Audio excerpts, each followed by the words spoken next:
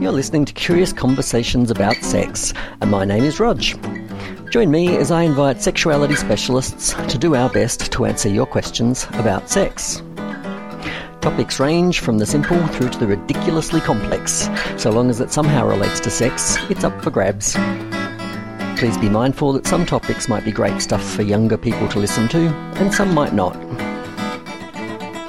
Curious Conversations About Sex is brought to you by Curious Creatures, who run a variety of workshops on related topics in Australia. Find Curious Creatures and submit your questions for us to answer at curiouscreatures.biz, B-I-Z. Today we're chatting with Barbara Carrellis and Cindy Darnell. We'll hear a little more about what they're up to after the show, but perhaps Cindy, if you could first just say a couple of words about who you are and what you do. Thanks, Rog. Well, I'm a sex and relationship therapist, and I'm based in Melbourne, although I also see clients over Skype. And I've been working in sexuality in a bunch of different capacities for over 20 years, and I can't believe it's been that long, and I'm still not tired yet, so that's a good thing. And Barbara, who are you? Hi, Rog, and hello, Cindy. I'm Barbara Carrellis, and I'm the author of Urban Tantra, Sacred Sex for the 21st Century, and Ecstasy is Necessary. I am also a sex educator. I'm based in New York City, as well as an author, and I'm a sex life coach. So great to have the both of you on the show. And so to today's question, which is, how come the word ritual comes up in relation to sex and BDSM in particular? Maybe, Barbara, what are your thoughts on ritual in relation to sex and BDSM?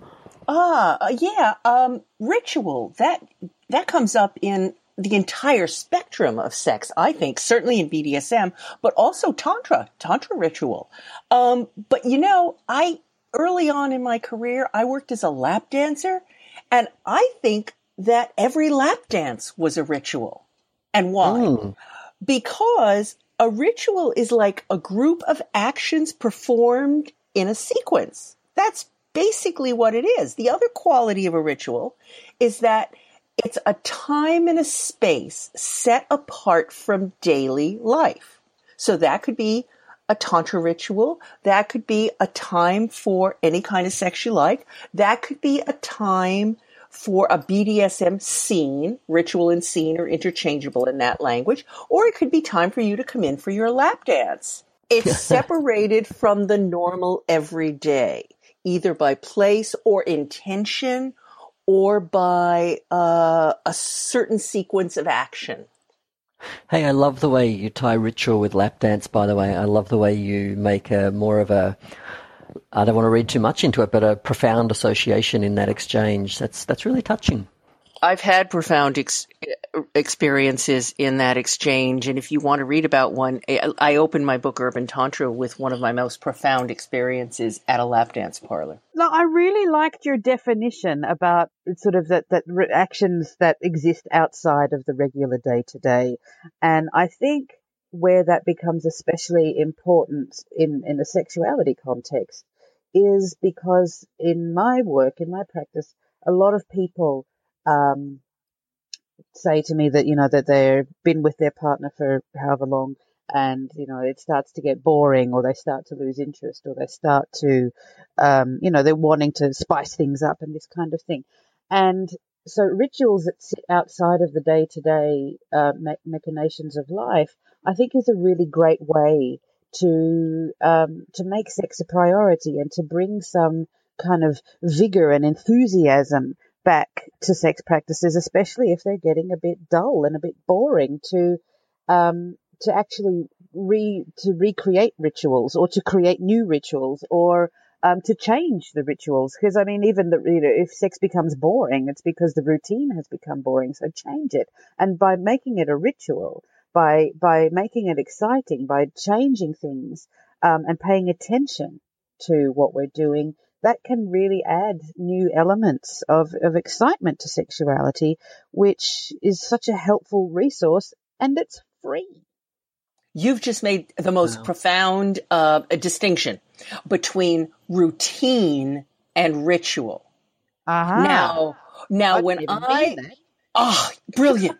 When I was a little kid and grew up in a traditional religious family, I would go to the same damn service every single week. It never differed. Maybe a gospel did, but by then I was asleep. And it was just the same. And it was deadly dull. And that really turned me off from the word ritual. It's like, oh, no rituals for me. Get those rituals away from me. But what I was doing was not going to a ritual. I was going to a routine. And It's the routine that we're so fucking bored with. And ritual, if you look at the component parts of a ritual, let's make it something simple.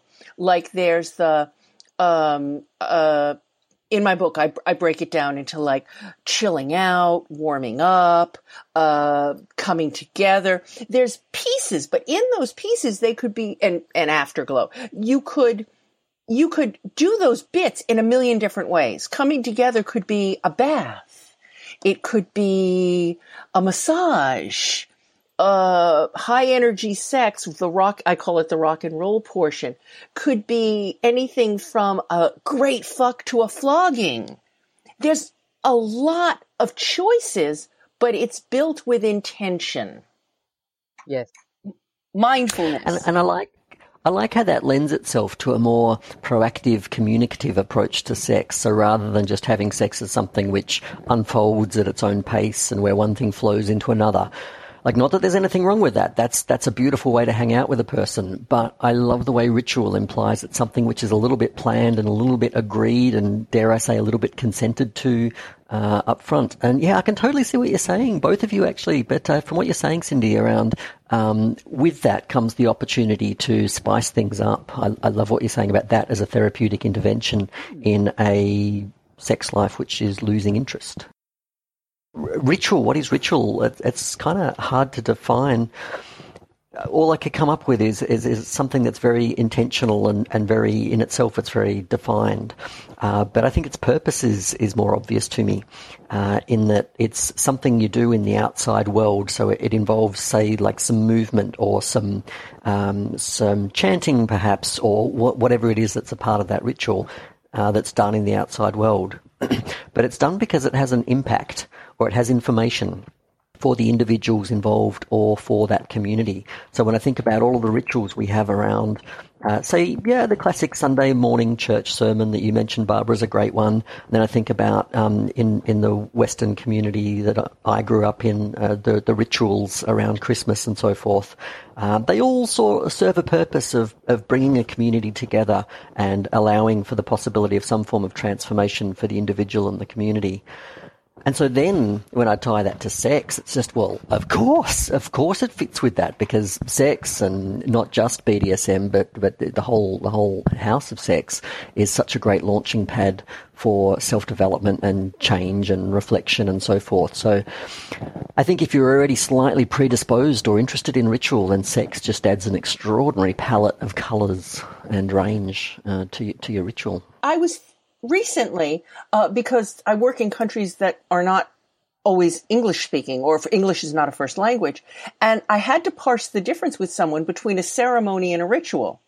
Oh. And how I now understand that, although it's just me, is that a ceremony is something that perhaps marks an occasion like a wedding, a birth, a holiday, a rite of passage, something like that, where there's probably a lot more people involved than just one or even two.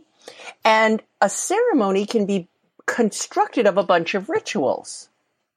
So there might be different ritual actions that go on as part of a ceremony, like in the Jewish wedding, breaking a glass is, stomping on a glass is one ritual, and you know what I'm saying. So you can knit rituals together to create a whole big ceremony, and we've done that on special occasions with sex for people where the evening it was a birthday.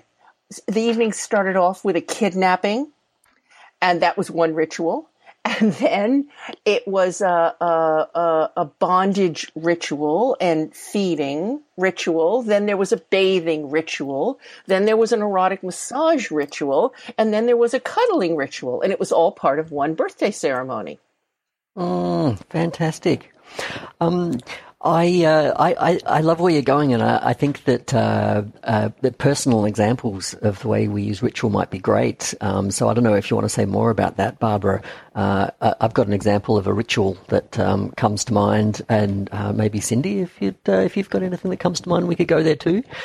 Mine also is a birthday celebration. It was my most recent birthday, which was an occasion I wanted to mark. And so I invited, I think it was about 10 people in the end that were close to me and that I trusted. And we began by, I asked them to sit down and reflect on what their hopes for me would be for the coming year. And I got them to write those hopes down on coloured circles of paper. And then when they were finished, they sat around in silence, and I moved into the middle of the room between them. And I did an undressing ritual, which was, as I take off this item of clothing, I take off and I named anything that I needed to be free of in order to be in that space in the moment. Until I was standing naked in front of my friends. Then I asked them to slowly wrap me up, to mummify me using cling film. And as they more or less took it in turns to do that, they wrapped their coloured circle into the cling film. So in the end, I was standing there mummified with all of these hopes and intentions wrapped and embedded on my skin. And at that point in time, it was appropriate I asked them to lift me aloft and go on one of those classic trust exercises. And they moved me around the room and they shared that exchange between them. And then when that was done, they returned me to the earth and they beat those intentions into me with floggers. Wow. This is great. So at the end of that, I just felt their love and their trust and their support, and their intentions were so much a part of me. Then, of course, they cut me out of it, and the ritual was done. And sitting here now, I'm looking at my wall, and I have those coloured circles with those hopes and intentions pinned up on my wall. And that whole birthday episode was just so profound and so moving. And I feel for me a really good live example of how ritual and sex can come together. And it's not really about sex. Like, yes, there was nudity, but it was mostly about just being naked in front of my friends. Yeah. Sounds sexy to me. That's beautiful. Really amazing. Wow. Yeah, so I guess that's my answer for how ritual comes up in relation to sex and BDSM. Or as I like to say it, that's how to throw a ritual. Really? Thank you. I'm a little endorphined up now. Is there anything more that either of you two would like to add in relation to the concept of ritual? I'll go for one more. I think don't take it too seriously. I recommend being light and playful and silly and start with what would be fun, not what would be meaningful. You know, meaningful will come. It will come. But get the alive childlike quality of marveling at what might be revealed. That's more important than how serious and how perfectly phrased your intention is. Yeah. Is that lighthearted feeling that you bring to with your heart. Yeah.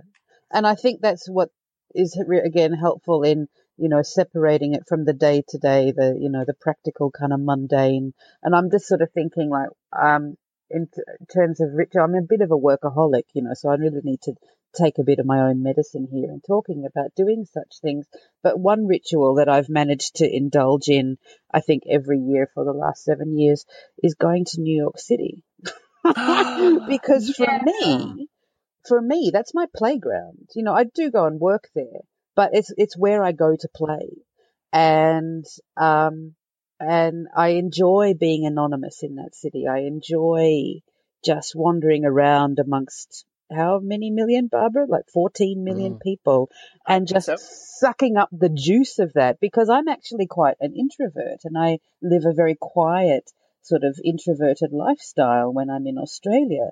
And in New York, I enjoy being around extroverts and I enjoy just sucking up the juice of that. And so for me, that ritual of being in that space, being in that energy, and I tend to go back to the same part of New York every year as well, because it's a particular area that I really connect with the ground there, and I connect with the community there, and I just really like being there. I feel the most beautiful I have ever felt in my life when I'm there.